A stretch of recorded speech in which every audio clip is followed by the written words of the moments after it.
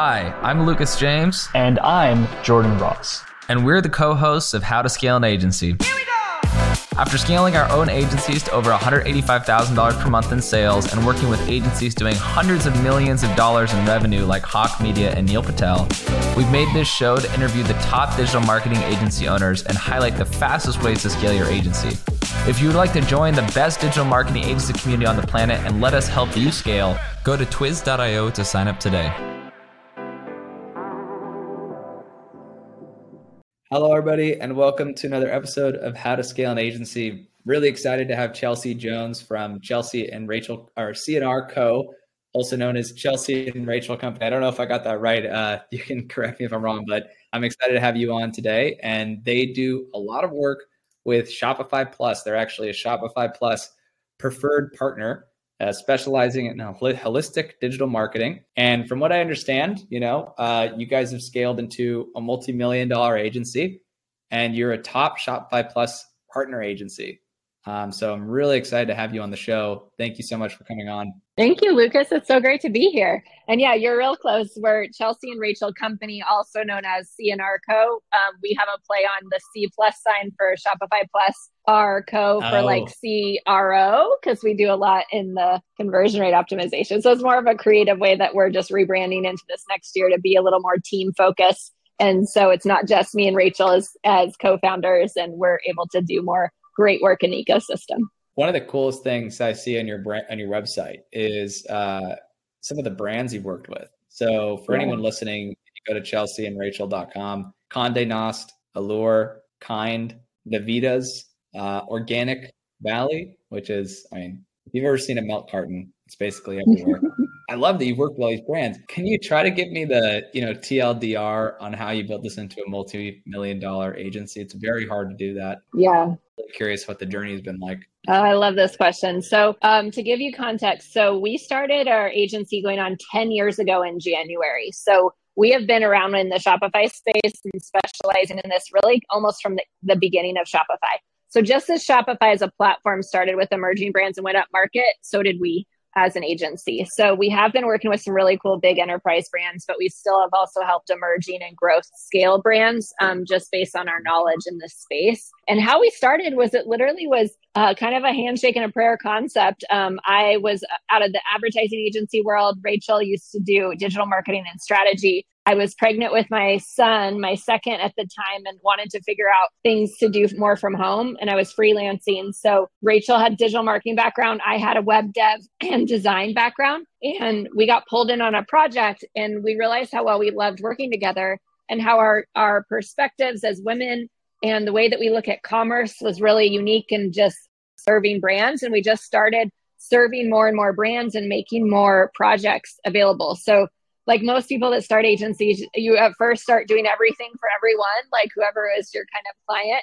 And then we really niched over the years and became specialists in food, beverage, and then beauty and wellness we've expanded into too. So subscription, CPG, basically any brand that I love to consume or eat or use as a beauty product, I kind of wanted to make sure was part of our process on how we were able to help more of these companies. And you've talked to me a little bit in our previous conversations about how one of the things you do is you'll find these Shopify stores that you essentially convince them to do a Shopify Plus upgrade because, as you say, and it is correct in a lot of cases, that it is better for a lot of these businesses that are growing and scaling on Shopify. And then essentially when you work with them, you're building them a new site on Shopify Plus. Is that correct? Yeah, great question. So yeah, there's 3 ways to build on Shopify: an out-of-the-box theme, a custom theme, or a headless. And most of our work is in custom themes where we do strategy, full Figma design, content creation, then development off of that.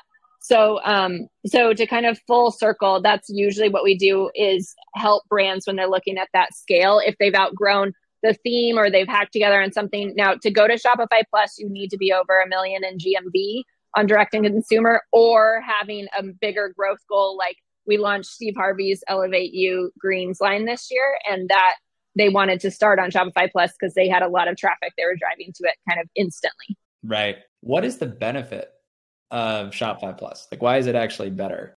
It's not that it's better, it's that it unlocks more tools and gives you the advantage for B2B. So the bigger thing is as your company grows, so do your tech requirements. Shopify Plus allows you to have B2B access for the wholesale sales channel. It allows you to have access to Shopify audiences, which gives you more connections into micro influencers. And it unlocks a lower credit card processing fee on Shop Pay, as well as like multi-channel international concepts. It's more of like a bigger growth platform structure standpoint, if that's helpful. Yeah. So what you're actually, one value prop is the fact that, like you said, I mean, lower payment processing fees.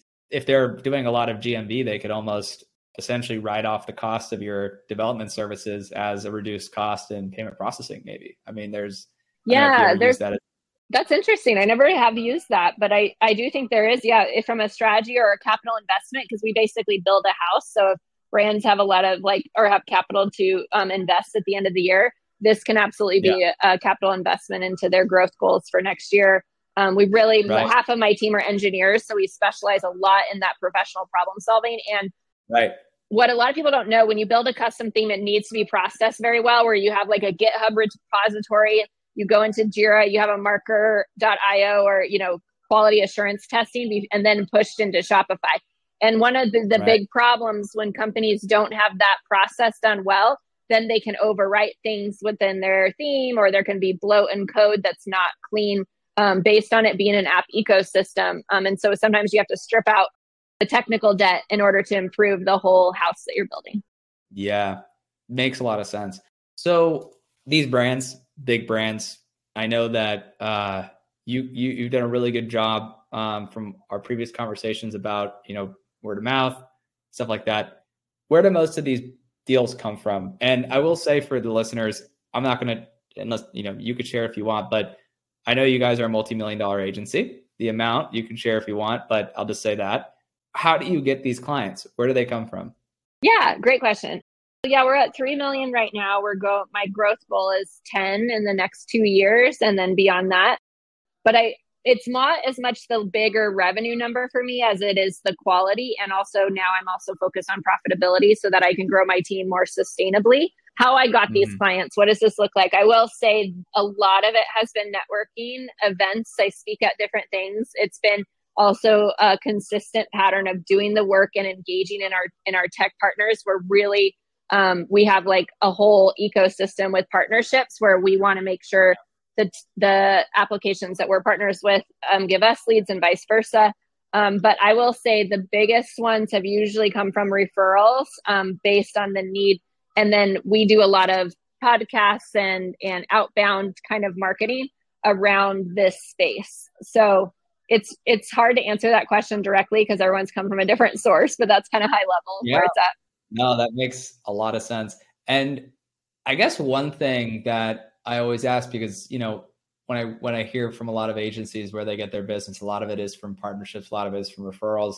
How do you incentivize the partners to send you referrals? And how do you find the partners to give you referrals? Because that's something a lot of people are always thinking, right? They want more of them. Is it just because the product quality is really good and they know, C&R Co. always produces good quality, so we're going to send stuff to them? Or do you have an incentive program? How do you get them to be interested in partnering with you? Yeah, I think it's really communicating that. Like when we have a conversation with a tech partner, we're like, if we're all in on partnerships, we see this as both ways. And then my own philosophy and team is that I want to provide more value to our tech partners, and then they will in turn remember us. So like, for example, with Shopify, since we're partners with Shopify, like I will speak on behalf of Shopify at women events and e-commerce or in different speaking scenarios. And I will advocate for reasons that companies need to know and do. And then I also do co-selling with some of their EAs based on brands when we need to come in as more experts to give them experience in the marketplace of what's possible.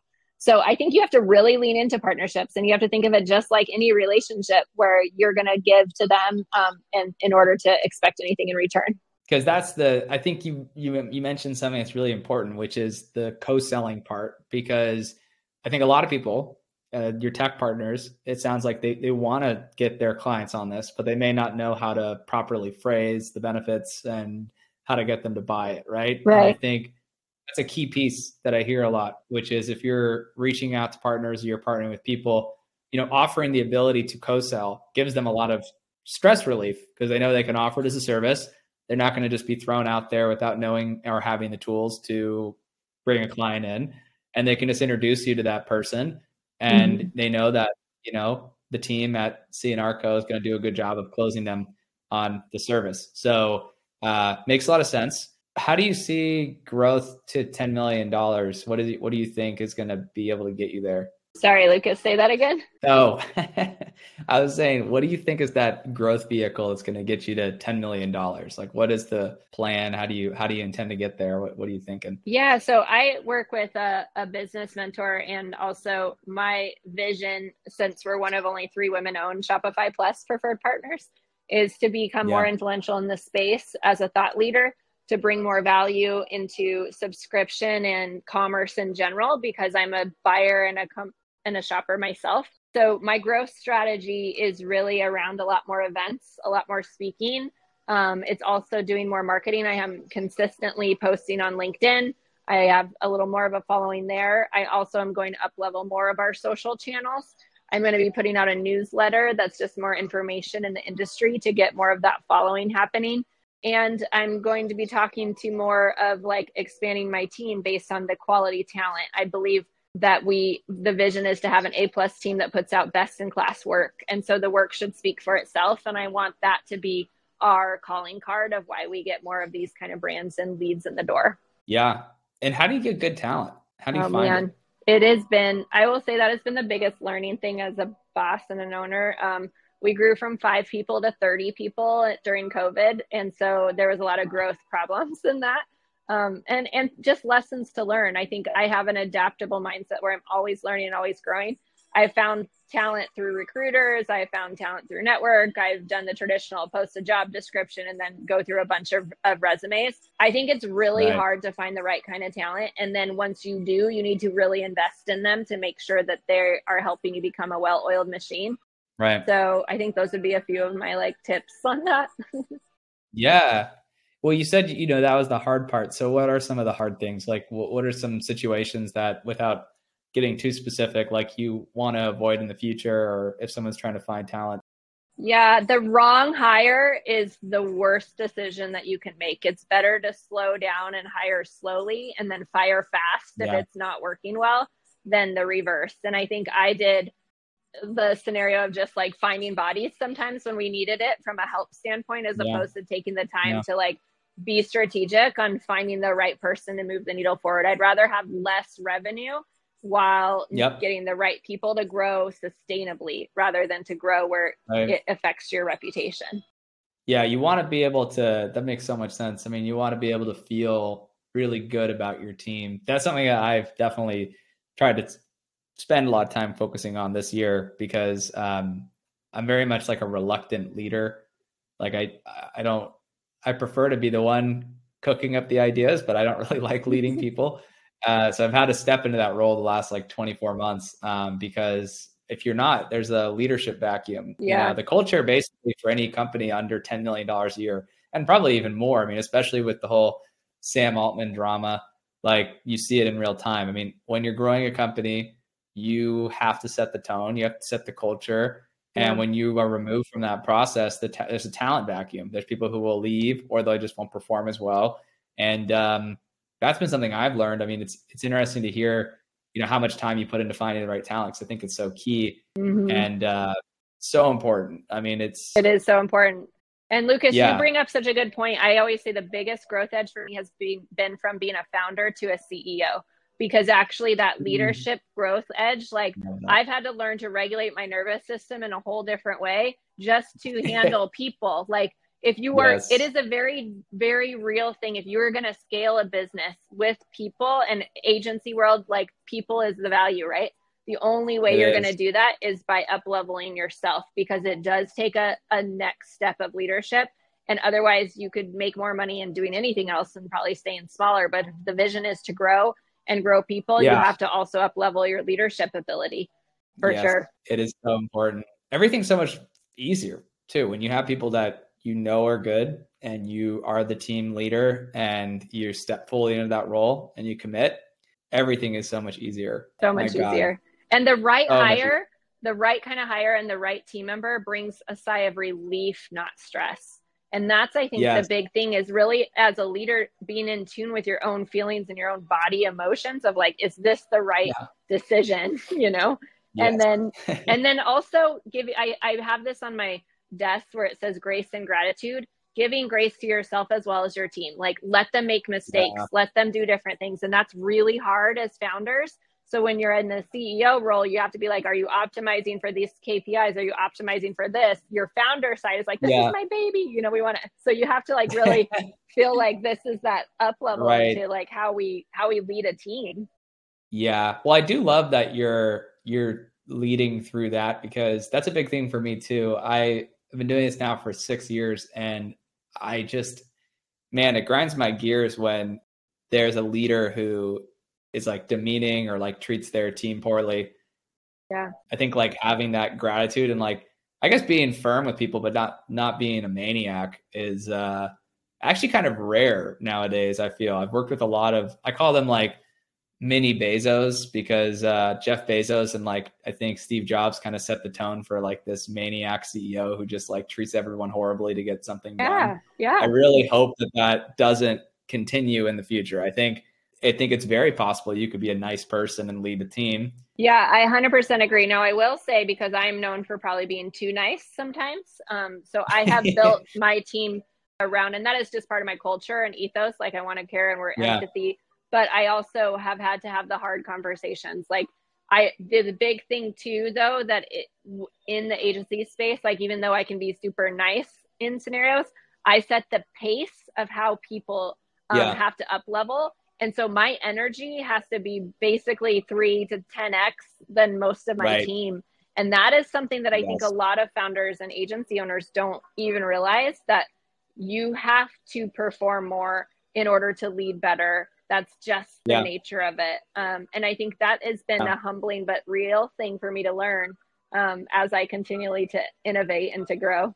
Yeah, it's so key. I mean, I love that. I think it's great to hear, because I think it was Steve Wozniak. He was asked, like, you know, if Steve Jobs could have built, if without Steve Jobs being a jerk, if he could have built Apple. And Steve Wozniak's answer I didn't really like, because he was like, well, you know, yeah, he was mean to people, but he got the job done. And I guess that's one way of looking at it. But also, I just refuse to believe that that's the only way to do it. I think it's just crazy that we live in a culture where it's so toxic, you know? Yeah, well, that's almost expected. Well, and I will say, because I'm one of the very few women execs in tech, like in most places I go and speaking or any of this. Yeah.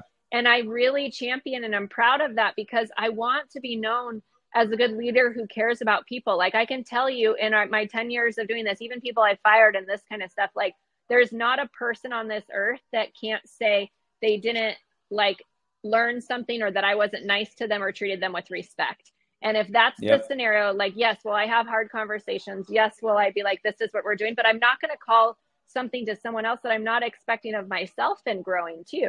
Yes. And I think that's the real gem of leadership, that has to be vulnerability led, but also with a real intensity towards excellence, and excellence in a way that still is, we're humans talking to humans. Tell me all your things. It's going to be okay. But I also am very transparent about the hard I've been through in life. And I think that's something like the Steve Jobs and everyone's in the world, they didn't address. Like, I've been through a lot. Like, so I know how to get through hard things, but because of that, it gives you that ability to keep going. Yes. So true. And to have empathy with your staff and with other things, you know? Like, we all are dealing in a mental health crisis. Like, shoot, we went through COVID and everyone has stuff. Like, everyone is dealing with stuff. Everyone has stories. It's how we deal with that and how we treat one another in the process that really matters. And that's the exact same way with our customers, right? Our clients, how we treat them, how we communicate with them. We can solve problems even when we've messed up if we have that kind of mutual respect. And so I want that to be the same in the way my staff and the team is. Yeah, that is so true. That's so true. And I think it's, you know, at the end of the day, it's like, what's the phrase? Be the change you want to see in the world. I think, is it the norm that a lot of CEOs are mean and horrible people? Yes. But I think it's a radical idea that you could be successful and also nice to people.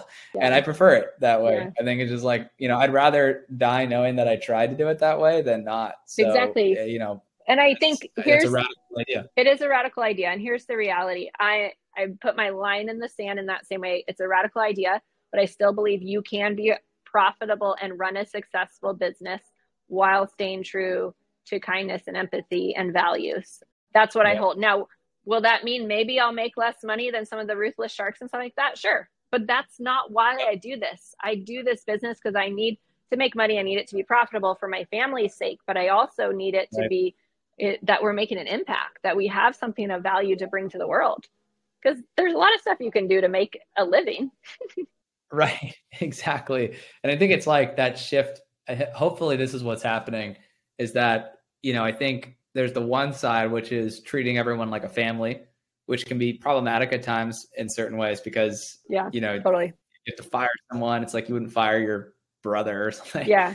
So it's like the shift from a family to a team, but not going from like a team to a dictatorship, right? I think is the move, right? Like, can you actually leverage the unique innovation and talent of everyone on the team to make them feel welcome, make them feel like they can contribute, build a great culture, but not be a dictator. And that's why so many founders, I think, fail, is because yes, you do have the people who make it, who are jerks to people, but then you also have a lot of people who are jerks to people and fail. So it's like, might as well choose which way you want to be. But exactly, man, it's been great having you on the show. I appreciate it. And if anyone wants to find out more about you, partner with you, work with you, what's the best way for them to do it? Yeah, chelseandrachel.com is our website. You can email Myra at chelseandrachel.com, MYRA, or hello at, that goes to ours too. You can find us on Instagram, social, connect with me on LinkedIn at Chelsea Jones, Chelsea and Rachel Co. Chelsea and Rachel Co is our Instagram. Yeah, we're pretty much starting to get it more everywhere. And I'm really excited. I would love to get people's input on this newsletter. I'm putting out I'm writing some things now that should be deployed in December is the goal. So to start sign up for my newsletter. I love that. It's been great having you on the show. Last question. If you, looking back at the first day you launched the business, if you were to have a 1-hour conversation with that person, what would you tell them to do differently? I would say what I would do differently is it's okay to slow down, to speed up, and it's going to be harder than you think, but the outcome is still there and hold strong to the vision. So I think just getting really clear on your offer and what you can deliver well on, and doing that from early on when you're learning, as opposed to trying to do everything and then, learning along the way. That was probably what I would tell myself. Yep. That's a great lesson. Well, thank you so much, Chelsea. For everybody listening to the show, C&R Code is a great partner for Shopify Plus website rebuilds, integrations, upgrades. They've worked with some of the biggest brands in the e-commerce space. If you know a company doing over $1 million in GMV, or an influencer like someone like Steve Harvey, who wants to start off from day one with an upgraded Shopify Plus website, if you have enterprise level food experience or your wellness brand, definitely check them out. Go to their website, find a way to partner with them. I know I will be as well. So thank you for coming on the show, Chelsea. Thank you, Lucas. It was a pleasure. How to Scale an Agency. Thank you so much. I appreciate it. Thank you.